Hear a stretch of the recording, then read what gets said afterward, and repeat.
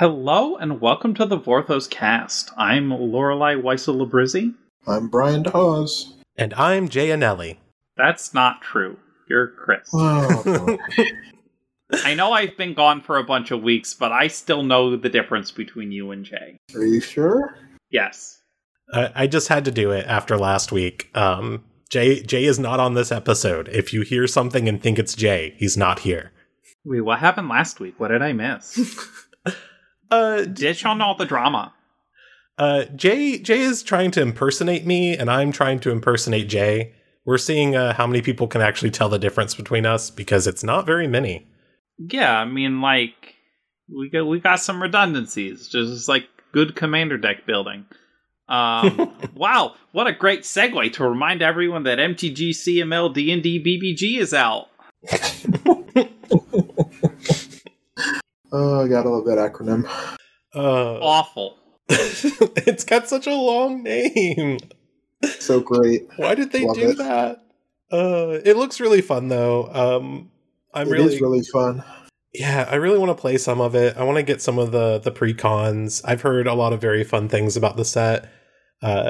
Also, it's Baldur's Gate. It's very, very cool. Yeah, my cursory look looks like they fixed some of the issues with the original Commander Legends, which was a draft experience I was not terribly fond of. But it seems like there are like actual ways to push through damage in end games in this set, and I hope it plays better, because that would be sweet. Yeah, I played in a pre-release last week, and it was a lot of fun. I do regret the fact that I'm probably not going to get to do that again, because most of my friends aren't really super into drafts, so well. But it was a lot of fun. I enjoyed it. So Little subtle brag there, having friends. I have friends. We just play Destiny 2, though. Yeah, I have a very small set of friends who still play Magic, so it's rare for us to really meet up and play. But I think it's really cool. I thought my favorite thing I've seen come out of it was someone who made a Everything Everywhere All at Once themed deck, where you play Captain, the Sisay Weatherlight Captain, the one who can fetch legendary cards from your library with all of the backgrounds. So if you've seen the movie, you'd get the reference, but it was very good. I haven't seen the movie. Well, it's streaming. You can find it on video on demand now online. It is as of so like good. 2 days ago. As of like 5 days ago, because this is Monday. Whatever. Also, if folks didn't see on the internet, we have a new playmat. Playmat. We did a survey. I don't know, Chris, what happened with the survey? I was very detached from all this. I should do this announcement. So we ran a survey. We got some results. The survey was just trying to figure out things like what kind of playmat you want. How many people want a playmat?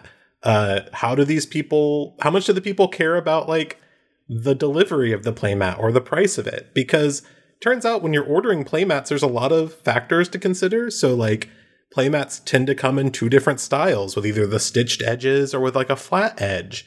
They tend to either be shipped very cheaply or shipped very expensively, depending on who you go with.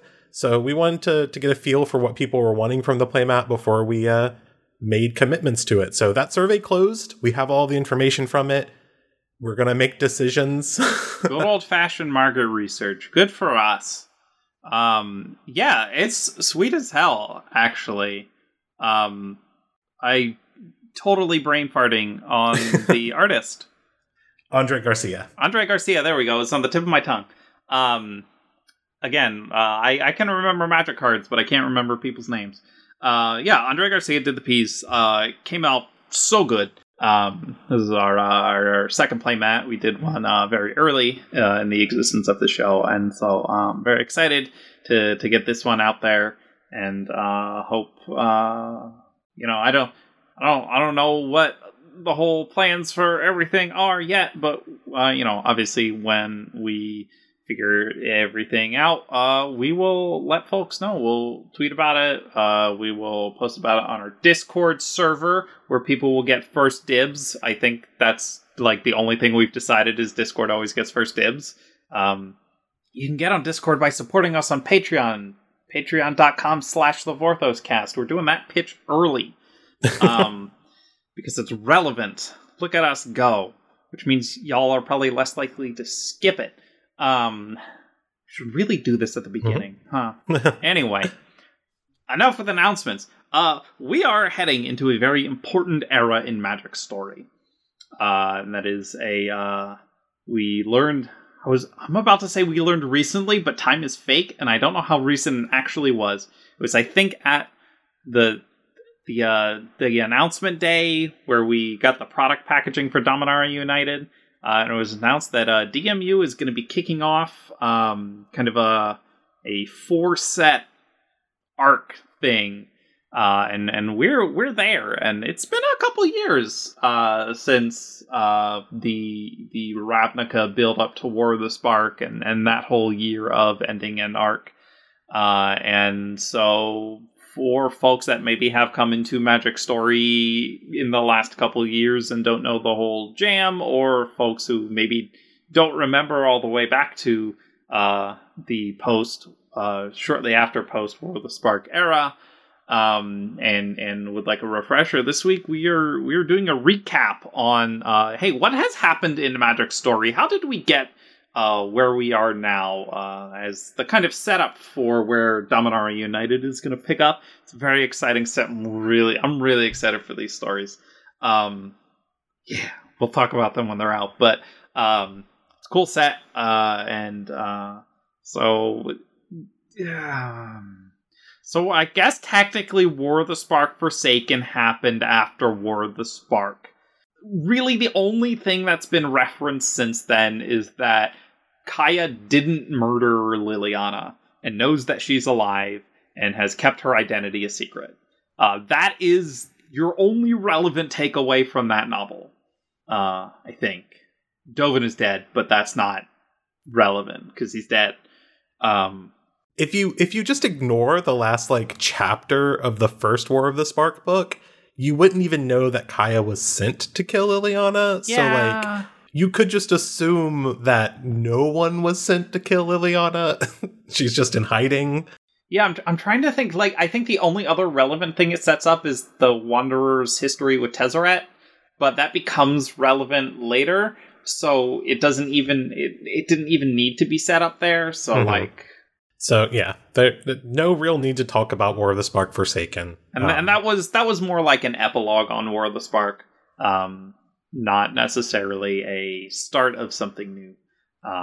But because the start of something new is Eldraine, which that story happened in the Wildered Quest, the novella by Kate Elliott, who's done a couple things for Magic and is wonderful. This saw the quote-unquote return of Rowan and Will Kenrith. They technically premiered in Battlebond, but Battlebond is set after Eldraine, so Eldraine mostly takes place before they're Planeswalkers. They're just little tykes running around on Eldraine, and their dad gets turned into a deer by Oko, who is a new villain introduced in the set. He's a shape-shifting fae who seeks to topple establishments and reveal the hypocrisy of society. Good old Shakespearean Fae King archetype. And he has mind control sway over a cursed Garruk, who at this point is still suffering from the Chainveil's curse. Shenanigans ensue.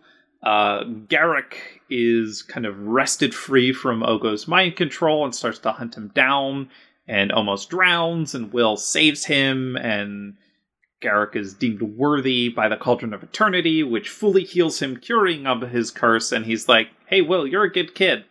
And Will's like, hey, thanks, weird guy who's been trying to murder everyone this whole time. And so they have this climactic battle with Oko, they save Alginus, sort of. He gets murdered, but then they save him. Because swords are magic sometimes and bring people back to life. Yay! Yay, fairy tales. The rage and confusion in learning the truth of their birth, which is that their father, Alginus Kenrith, High King Algernus Kenrith was basically seduced and raped by a witch in order to produce children so that they could be sacrificed in a magical ritual. For Kenrith revived them with a magic sword and then killed the witch and then married their stepmom. It's a whole thing. Rowan was pretty upset about all that, and claims Rowan and Will share a joint spark, and Rowan zoops away into the blind eternities, dragging Will with her. Garrick is like, someone needs to watch over these knuckleheads, and follows them, and we don't know where Elko went. And this is the explanation for why none of these characters were in War of the Spark. Because they were off doing this thing. Yep. Biggest thing I thought was important from this was Oko, who is a new character. Yeah, he's introduced a new villain to Magic. New villainous Planeswalker. Well, I guess as the person who worked on the set that had no actual public story, I guess I should be the one to explain Theros Beyond Death too, huh? Yeah, it has no novella, it has no web fiction, it had no comic, it had nothing except for like 5-paragraph essay. Yeah, it had a short story summary. We pick up with Elspeth in the underworld of Theros, the world of Greek heroes. She got murdered by Heliod. In that underworld, Ashiok finds her, and Ashiok is like, hey, you have some hella trauma in that noggin of yours, and I'm going to use it to make some nightmares. And so they peer into Elspeth's mind and see things like Phyrexians and more Phyrexians and more Phyrexians, but also Heliod. And kind of pulling out of Elspeth's nightmare of getting murked by Heliod, Ashiok pulls Karusor, Heliod's spear, but a dream version of it, corrupted by Ashiok's nightmare magic, and this is Shadow Spear, a weapon that is now given to Elspeth.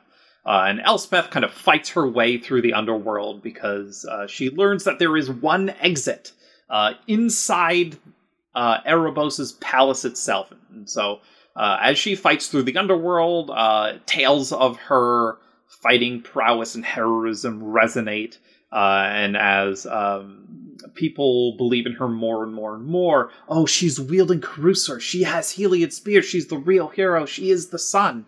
The sun's champion with the sun god's weapon, and she makes it to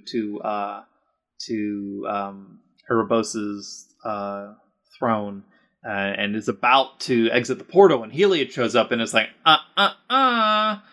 and they have a big fight. But on Theros, this is a plane where belief is reality, and because so many people believed that Elspeth was wielding the true Karusor, her spear becomes real, or maintains its reality, and Heliod shatters, and she defeats him in combat, and Erebos is like, I hate Heliod, and you just embarrassed him, and now I'm going to make him do a bunch of labors in the underworld as a prisoner, and I like this, so Elspeth, go on, get back to reality.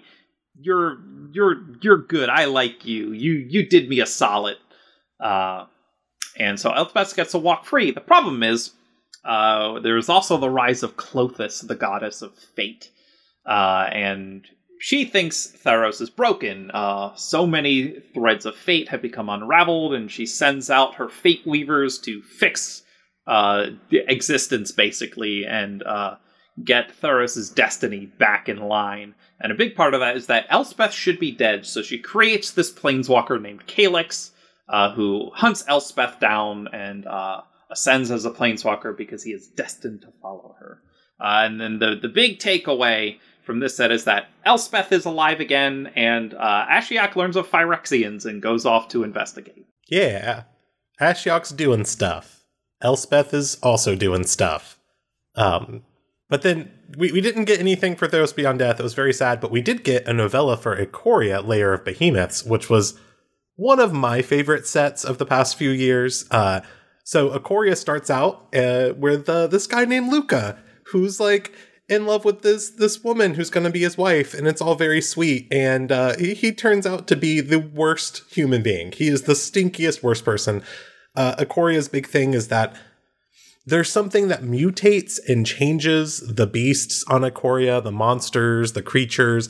Humans seem unaffected by it, but humans can sort of form a sort of psychic bond and connection with creatures sometimes. But because the monsters of Ikoria, lay waste to cities and kill people pretty often because they're big and dangerous, the humans don't tend to trust them, and they don't trust the people who bond with them. Luca happens to accidentally bond with a flying tiger thing, and he's the kind of person who's, hired to hunt monsters. So it kind of becomes a big problem. Story kind of goes along. Don't want to get too much into detail. Go read the novella. Vivian Reed is there because, Well, pause. Mm-hmm. The novella is The Sundered Bod by Django Wexler. Yes, that is important to share. It was very good. So good. Anyways, story goes along. Vivian Reed's there because she's, looking for something to do now that Nicol Bolas is gone. She's trying to find places where nature and civilization live in harmony, and boy, is that not Ikoria. Not at all. But she gets involved. Not yet. She meets Luca. They kind of become friendly, but there's this, big thing called the Ozolith. And the Ozolith is this giant crystal structure, and something is drawing the monsters to the Ozolith. It turns out there's this voice in the Ozolith that communes with Luca, and it sort of is very mysterious and kind of you're not sure what it's up to, but it's commanding monsters to attack the cities, and then Luca kind of takes those reins and uses his power in the Ozolith to take control of all the monsters and launch a big attack on the main city of Drannith, kills his girlfriend's awful father. It's a big deal. He becomes a planeswalker at the end of it because he gets his butt beat and planeswalks off to another plane where he can still control monsters with his mind.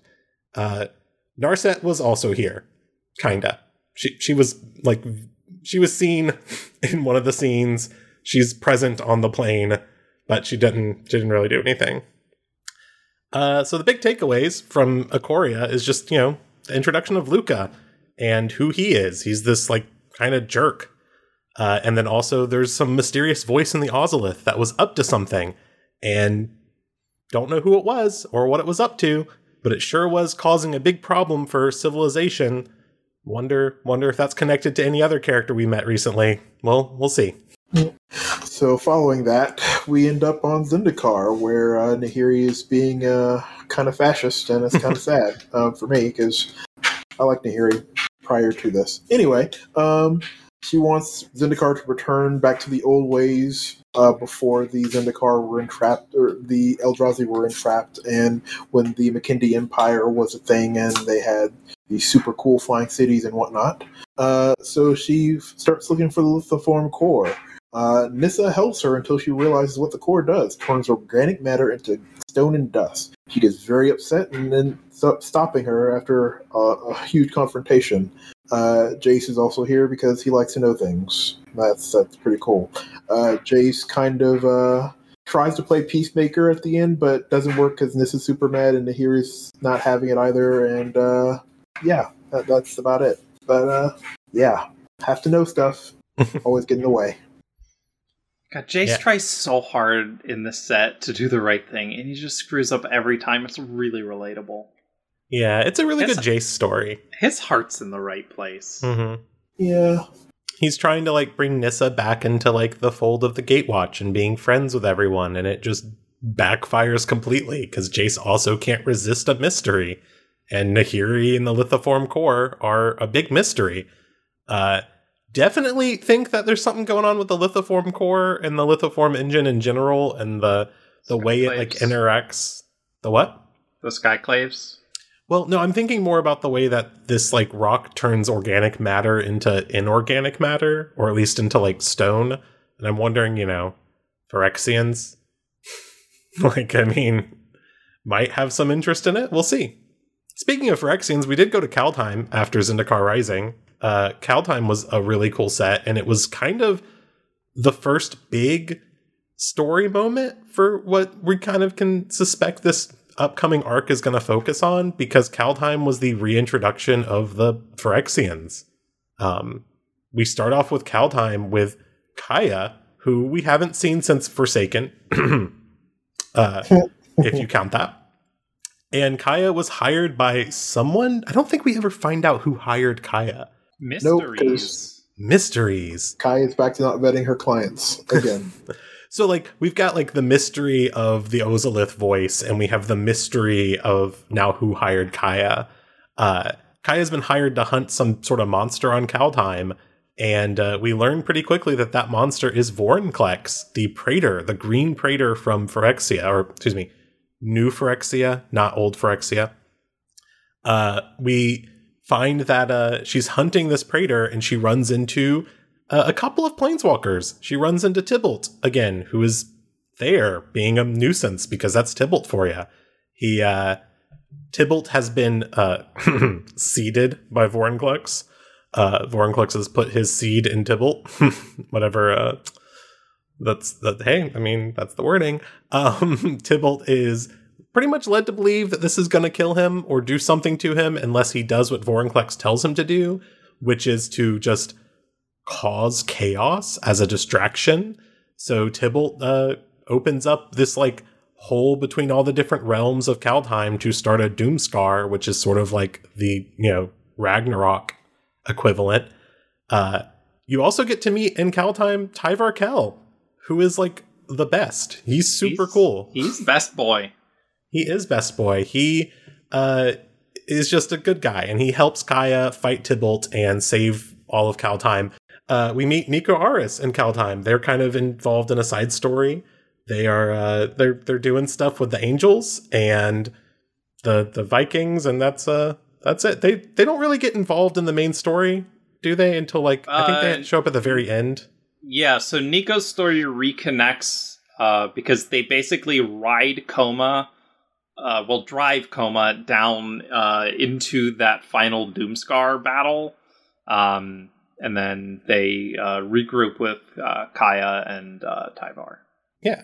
But while that's all happening, Vorinclex sneaks off to the World Tree, to the base of the World Tree, and steals some god juice for Elesh Norn. We don't know why. That's another mystery. Who hired Kaya, and what is Vorinclex doing with this? It's like the Cosmos Elixir, but it's god juice. It's juice for making gods. Kaya. Gotta vet your clients, dear. Anywho, so after that, we end up on, what's the name of that plane? Arcavios. Yes, Arcavios. We did kind of gloss over the fact that Zendikar Rising was the new mode of web fiction. So those stories were written by A.T. Greenblatt, and then Kaldheim had stories written by Roy Graham and also Jenna Helland. They kind of contributed to each other. So, yeah, web fiction's back at this point. Super exciting. After that, we end up on Arcavius, where this is time for the twins to grow and learn, because Kasmina has invited them to go to a fancy magic school that is definitely not Hogwarts. Let it be known. Let it be very clear, not Hogwarts. Anyway, Liliana, aka Professor Onyx, is here teaching and hiding, because she used to go here and she knows all about it, and now she's here to hopefully glean some magic about possibly resurrecting people who deserved better deaths or to not die at all, like Gideon. So while she's here, she runs into the twins, and she helps them fight off all sorts of baddies, mages and monsters. She doesn't really do much against the Blood Avatar, but She gets teleported away by it. Exactly. It's very funny. Can't do much about that, but she gives it the old college try. And Luca's here to cause a distraction yet again. Luca was not there to cause a distraction. Luca was just there, and he decided to be a jerk. Luca is there, and it takes him about 6 seconds for him to get radicalized. It's pretty ridiculous. Luca is the worst. He's there, the locals hate him, and the Auric find him and recruit him in about 10 minutes. I'm not even sure it took 10 minutes, guys. Let's be honest. If you sat Luca down in front of YouTube algorithm, he would be a far-right activist, like Nazi, in an hour.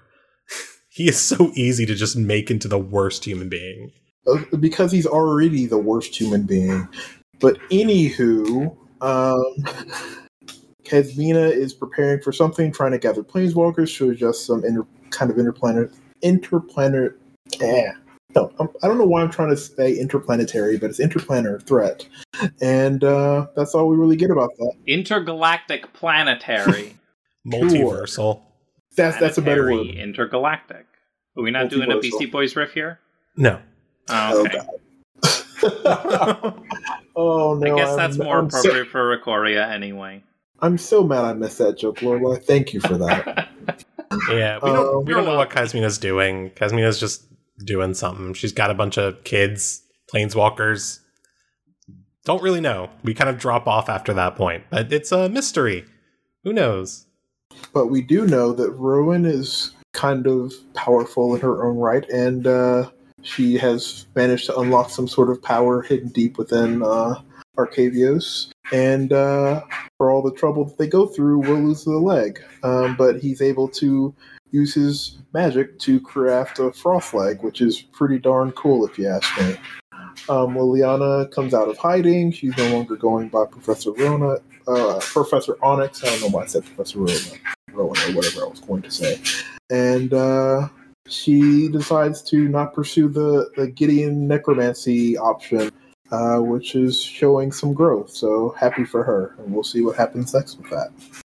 Yeah, she big takeaways from Strixhaven is that Luca is just a villain wherever he goes. Kazmina's up to something weird. Don't know what she's doing, but we know she's up to something. Rowan and Will are super strong and powerful, and Will doesn't have a leg.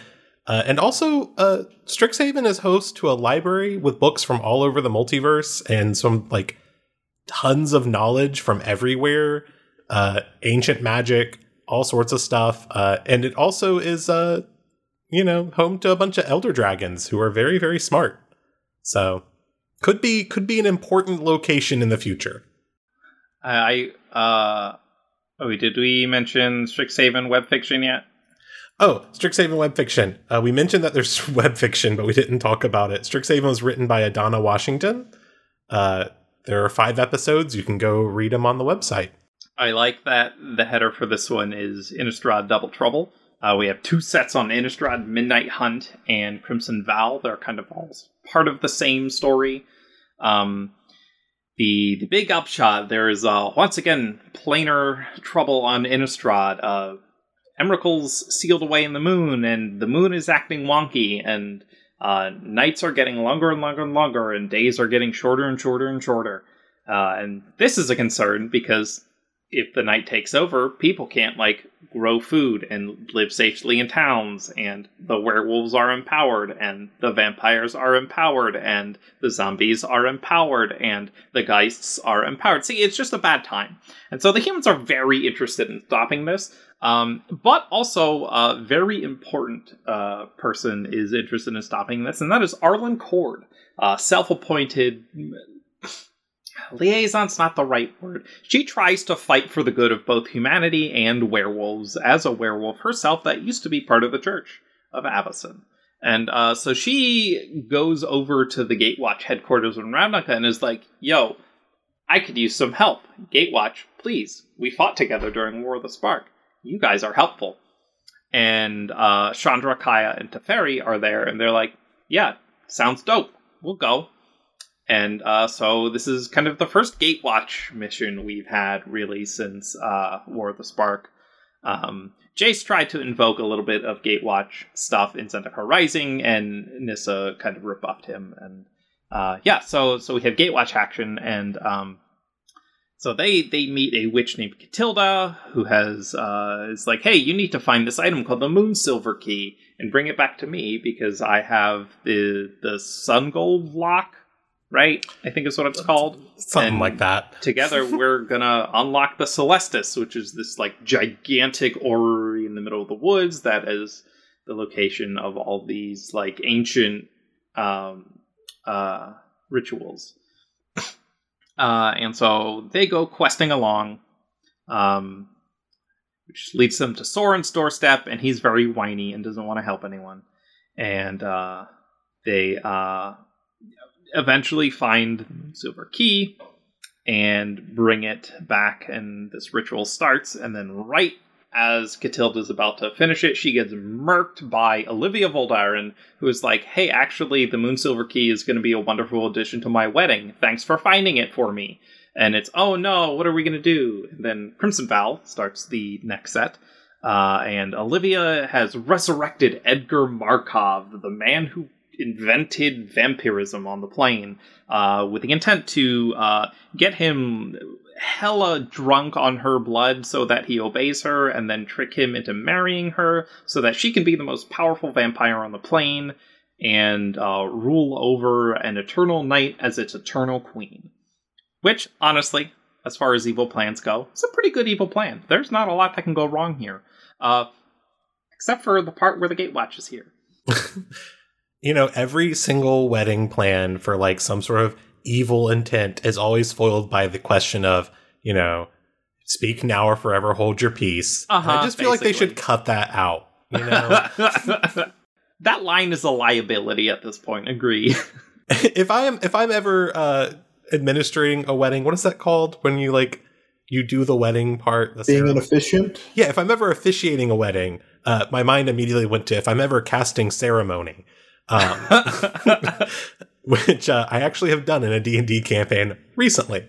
But if I'm ever officiating a wedding, I'm just not going to ask people if they want to speak up. I'm just going to like, no one's going to interrupt that wedding. I'm sorry. Their officiant did a terrible job. And so basically, the long story short is they foil Olivia's plans, recover the Moonsilver Key, do the ritual, they set Innistrād's day and night cycle back to regularity. Kaya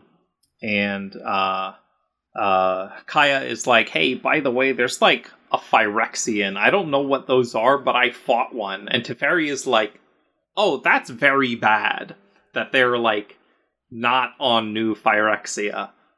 We should super duper go meet Karn on Dominaria and talk about this.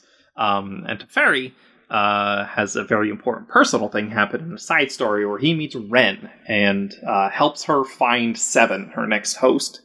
Symbiont, I guess, is the better word, because it's not a parasitic relationship. It is mutually beneficial. And Ren teaches Teferi a little bit about how to untangle his own time magic. And they become friends, and Teferi leaves with the Moonsilver Key, because it's a very powerful magical artifact, and he has some hope that it can help him fix Zhalfir. The big upshot is now the Gatewatch is now aware that Phyrexia is lurking in the shadows and making moves off the plane for some kind of nefarious plot. And then this small little personal Teferi would like to bring Zhalfir back thing is dropped, and obviously I can't say anything about the future, but if that's gonna happen, maybe not. I don't know. Y'all will find out. Yeah, the story for Innistrad, both Midnight Hunt and Crimson Vow, was written by K. Arsenault Rivera, who wrote a short story also for Streets of New Capenna. And the short story that you are referencing that happens with Teferi in Midnight Hunt, Tangles, was written by Seanan McGuire, nominated for a Hugo Award. Big deal. So, very good stories. They're all available online. You should go read them. Uh-huh. I like them because they have Chandra in them. Oh yeah, important upshot. Chandra hooks up with a Cathar. Whose name I'm just blanking on. Adrian, or oh my god, yeah, Adeline. Yeah, she's a really fun great. Card too. Yeah, she's great. Love her. Lesbians. Yeah, we've just as a side note, after the events of War of the Spark Forsaken, people are like, oh, I can't believe they broke up Chandra and Nissa and made Chandra straight. And I'm like, have y'all read any of the stories with Chandra since War of the Spark? Because she's not straight. Not at all. I say lesbians, Chandra is like confirmed pansexual, but yeah. Girls. I like when girls. Big fan of women. Yeah. a big fan of Chandra. Also, just big fan of these stories. They were some of my favorite web fiction we've had. But then after Innistrad, we kind of leave with Teferi telling Arlen, like, hey, look out for Phyrexians on Innistrad because, like, they're big and scary monsters. And I know there's a lot of them on Innistrad. You might get confused, but, like, look for the ones that are mostly metal. Those are the Phyrexians. We then hop over to Kamigawa, and guess what? There's plot now. The plot is happening. Kamigawa is all about Phyrexians, kind of. So we pop over to Kamigawa. We learn that the Wanderer is the long-lost emperor of Kamigawa. We also learn that Kamigawa has had a missing emperor for like 10 years. And we figure out it's the Wanderer. We know that Tezzeret was involved in the Wanderer's weird spark situation when she was like a small child. Well, not a small child. She was like 12, she's like 10 14, or something. Yeah. She was like a kid. It was like 10 years ago. She was like 10 to 12, I forget. Somewhere in that range. Yeah. So she was young. Her spark gets messed up. She planeswalks away and can't really, make herself go anywhere or stay anywhere for very long. We pick up 10 years after that, and Tezzeret is back on Kamigawa with Jin-Gitaxias. So yeah, there's a Praetor on Kamigawa, and it's not just like Vorinclex running around being a little monster. It's Jin-Gitaxias with plots happening. We also, meet Kaito Suzuki, who is incredible. One of my favorite characters that we've met in the past several years. He is like old friends with the Wanderer, and his Planeswalker spark ignited too, and he is now trying to find the Wanderer. He's on Kamigawa, and he finds out that Tezzeret's there, and when he tracks Tezzeret down, he finds Jin-Gitaxias. Turns out, there's this Moonfolk who has been working on this thing called the reality chip, which is like not a thing you dip in salsa, but is like a computer chip that somehow merges like flesh and spirit. It like makes Kami like supposed to like stabilize them in the mortal flesh realm instead of the spiritual realm or something of that sort. It works to stop the Wanderer from planeswalking. When she has it on, she's not being like bouncing all over the place. It also like enhances her in a lot of ways. It's this very weird technology, and Jin-Gitaxias wants it, and we don't know why until we learn why. Kaito ends up sort of like, Kaito and the Wanderer team up with Tamio, who is on Kamigawa, obviously, because, she lives there, and they stop Jin-Gitaxias and whatever he's doing, but they run into a problem that the reality chip gets onto Tamio's hand, and then Tezzeret grabs Tamio and planeswalks away with her and takes her to New Phyrexia, where we find out that the reality chip and that technology allows them to complete planeswalkers. Nope, do not like refusing to acknowledge that this is possible. Yeah, so in the past, a planeswalker couldn't be Phyrexianized, or, well, a Phyrexian could not be a planeswalker because the spark sort of resides on the soul, and Phyrexians lose their souls. The reality chip stops that from happening. So we get Tamio, who is Phyrexianized and still a planeswalker. It's bad. It's not good. Very bad. I'm sure it's fine. No, I mean... No, it's pretty darn bad.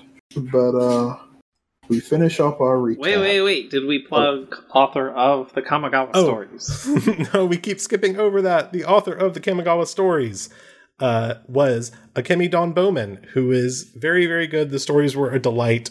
There are 4 side stories, 5 main stories, just like, any other like thing we're getting, except they also had all of these like saga side stories, which were really cool. So you can go read those. All about the history of Kamigawa. A lot of world building in this return to Kamigawa. Very cool. Has to catch up with the fact that it was 1,200 years later, and yeah. But also, we had Akemi on with her for an interview, and go listen to that episode. It was fun. She's very nice, and she was very, very fun to talk with about those stories. And that does bring us to our most recent set. The most recent release, aside from like Baldur's Gate, which has there is no lore for Baldur's Gate that is relevant to Magic the Gathering. Not a Magic set. Not a Magic set. Even though Magic the Gathering is the first of its 4 titles. So that leaves us with New Capenna. Elspeth home plane. Shocked. Surprise. Oh no. Apparently Elspeth is from here, and there used to be Phyrexians here, and they were driven back by a bunch of angels who had made deals with demons who were surprisingly backstabbed by said demons who entrapped said angels in statues and were using their remains to create some sort of substance, let's not say illicit or illegal or anything like that, but a substance that were used to cure all sorts of ailments and increase abilities and all sorts of things. It was a wonder substance. I'm not going to say drug. Small clarification, the angels created the Halo to fight Phyrexia, and then with the demons being like, hey, this substance is actually very useful. It would be a shame if we stopped getting access to it once we won this war and imprisoned the angels and have used them to create more Halo. Halo is just angel juice. It's just like angel juice concentrate. I mean, I'm not wrong. Yeah, I'm not going to argue with you. Until Jay comes and tells us otherwise, I'm willing to accept that. It's like angel essence. It's commonly imbibed as a liquid or crushed and eaten as a crystal. You can also smoke it. Anyway. You got to squeeze the angels real hard to get it out, though.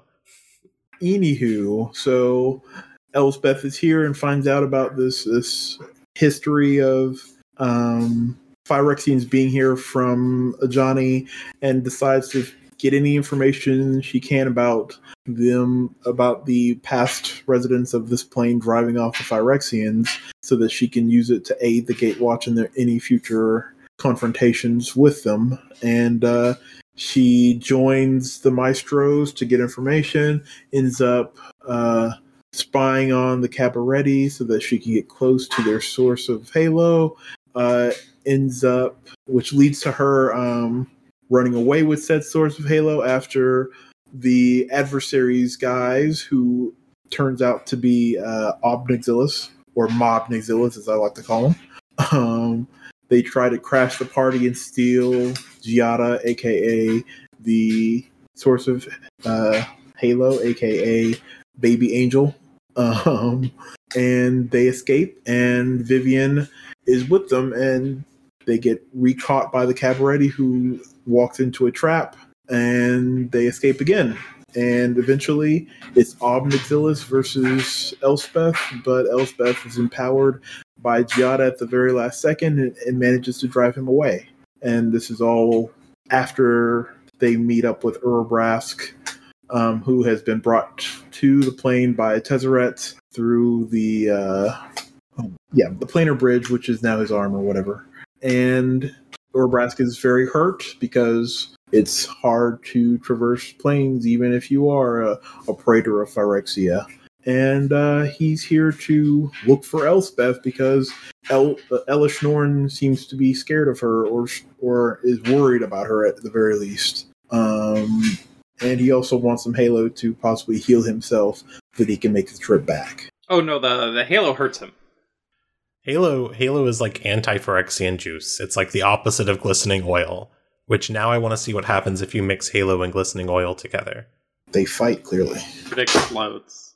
If you mix it like fast enough, does it form an emulsion? Can you make like a vinaigrette out of Halo and glistening oil? Ooh. Tasty little salad dressing. Yeah. I don't think that's a good idea. I think that's gonna be more like an explosive reaction. That while I would like to watch it, I would need to be behind some kind of like very safe distance and maybe some like safety glass or something. I'm gonna drink the Phyrexian Angel salad dressing, and no one can stop me. All right. I thought it was coffee, but sure. No, the coffee is just glistening oil, and I am drinking that every day. Fair. I'm ready. No, Chris, stop it. There's a couple of big things that happen in the story. It's all written by Elise Kova, who also wrote the side story that is about Urabrask. Urabrask is here. Urabrask is leading some kind of revolution on New Phyrexia against Ella Schnorn. I think he's like cool with the whole like completing people thing, but he's not cool with the whole like spreading it everywhere and dominating the multiverse. So he's working with some Murans to try and stop Elish Norn. We also got the side story that is sort of associated with New Capenna that we covered like 2 weeks ago called Garden of Flesh, which is all about Elish Norn being terrified of Elspeth. So yeah, Ashiok shows up on New Phyrexia. Haha, tie in to Theros Beyond Death. And they're like, hey, you've got a weird brain, and I'm gonna do some horror art with it. And makes Elish Norn terrified of Elspeth, and it's great. The story is so good. Who wrote that? That story was written by, I believe, Laura Gray. So it was Laura Gray's first story for Magic the Gathering. Hopefully we'll get more. Technically, if we're going to mention that, very quickly, last thing, Note for a Stranger, the Pride Month story by Alison Lurs. Whatley and Saheeli, officially girlfriend. Yeah. Lesbian. Dinobots! Dinobots canon. Yeah, we did a whole interview with Allison about that. Very good story. Don't know how much it's going to interact with, like, the main story of Magic. But it's important. It is important. Also, go listen to our interview episode with Allison. It is one of my favorite episodes we have ever recorded. It was so much fun. But that is all of the Magic fiction that's been released since War of the Spark Forsaken. We just covered all of it for you, some important takeaways and all of that. So you'll be ready whenever we get to Dominaria United, which is eventually... I think 2 months? I think it's like September. I think it comes out in September. Yeah, but we'll get like... The release date is September 9th, which means previews and story will probably happen in August. Because we have been getting Magic Story before preview start, so that nothing gets spoiled by the cards themselves, and that is a very welcome change. I've liked that a lot. Look at this key art with Joda, Shauna, and Karn. Look at them. Good beans. I'm not looking at it because I'm not looking at wherever this image is. I don't see it. We're an audio-only podcast. Well, it's on the Dominaria United product page, because that's what I clicked on. Because that's where I found the release date. Well, it's very exciting. I'm excited for Dominaria United. It comes out like a few days before my birthday, so if you want to buy me a birthday gift, you can totally spend money and donate it to Trans Lifeline or other, charities. Don't buy me anything or give me gifts for my birthday. I hate it. Just yeah. But that's in September, so we'll talk about it then. Yeah. And I don't know about y'all, but there seem to be a few running themes in the sets in these past couple of years. It's probably nothing though. That is my favorite flavor text, and I milk it for everything I possibly It's can. Very good. More of that strange oil. It's probably nothing. Famous last words before your entire plane gets corrupted by the ultimate evil. Yeah, you shouldn't ignore oil spills. It's a problem. Hot take, I like Magic Story. I'm just now imagining, I'm sorry, like, you know how there's all the videos of people scrubbing oil off of, like, penguins and ducks? Now I'm just imagining they're doing that, but instead of it being like an ad for like Dial soap or whatever, it's Halo in little bottles that they're squirting out and scrubbing Phyrexians with. No. I'm just imagining like one of the planeswalkers, like Teferi, with like a toothbrush holding a little Phyrexian negator with a little bottle of Halo and just like scrubbing it off. While it anxiously tries to bite him. Oh. Anyways, yeah, there's a bunch of Phyrexians throughout the stories. They are definitely a major plot point. I would not ignore whatever was going on with the Ozolith or the Lithoform Core, because you never know when those are going to show up again. Maybe they show up with this storyline. Maybe they show up after. That's the nature of sort of like long form fiction like this, is that something can be brought up one year and then comes back to bite you in like 4 or 5. And if you want to maybe learn some sleuthing techniques from the Bolas arc, a lot of disparate things ended up coming together for a final plan, so who can really say what is going where, besides me? Jay. That's fair. I deserve that. Yeah, I'm excited. So we've got Dominaria United, then Brothers War, then Lacrosse, and then Marathon. And very excited for us to get through all this stuff. And so if you haven't been catching up with Magic Story, there's 2 novellas. I think they're about $4 each, but the rest is web fiction. I guess there's the Theros Beyond Death summary. This is all on the story section on the main site, the main Magic site. All the links are there. And so it's a couple years of story, but it's a lot of good stuff. And so if our summaries suffice and you feel comfortable with that, great. I'm glad that helped. If you would like to go back and read it, you can go back and read it. And I think that is about going to wrap it up, because we don't got any more story to talk about. We're not going to have any story to talk about for a little while, so we're filling the space. Final thoughts. I don't know what my final thought is. Oh, my final thought. The American system for writing dates is clearly superior. We write month and then day and then year, while most of the world writes day, month, year, which theoretically makes more sense. But I like the way America does it, because it means that 6/9, June 9th, 6/9 gets to be during Pride Month, and I think that's just great. My final thought is building Elminster, since I opened a promo at the pre-release, and I wish he fate sealed instead of just scryed, so I could. And I wish he stole things. He could exile things off other people's decks, so I could make fairies with their stuff. But that's just me. My final thought is there's a new TFT set, and I've been playing it for 2 days straight. I should probably stop playing it. It's really fun. It's also very frustrating. It needs to be balanced. There's some very annoying broken stuff, but that's, every online game. But love TFT. Very fun game. There's absolutely no lore. I mean, there is, kind of, but there's not really. There's little cartoons about penguins. That's about it. What, like Club Penguin? Yeah. Club Penguin is actually the lore for TFT. Well, look, we plugged that at the beginning of the episode. Patreon.com/thevorthoscast. Head there. You get access to our Discord community where Vorthoses from around the world are having a ball. We've got more beast emotes now, so you can morb out with your pals on our Discord server, if that's your thing. And it really should be, because cool people morb out with their friends and pals on the internet. And this is unfortunately not the best pitch for our thing ever. Morbius did in fact flop a second. God, we really memed.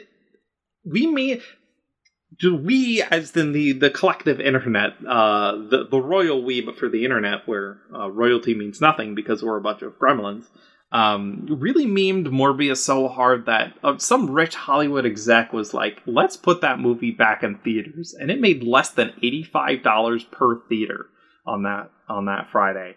That is real bad. Yeah. It's great. Anyway, yeah, we have Morbius emotes. A Morbius emote. Depending on the price of movies near you, you could probably spend less money on buying our playmat when it comes out. Yeah. And first dibs go to our Discord members, which you can access through our Patreon. Yeah, a lot of good beans there. We adore and thank all our patrons, and thank all of you listeners out there for helping the show run and keeping this going. So thank you all, and this has been the Vorthos Cast. You did do it right. It was thank you all for listening. This has been the Vorthos Cast.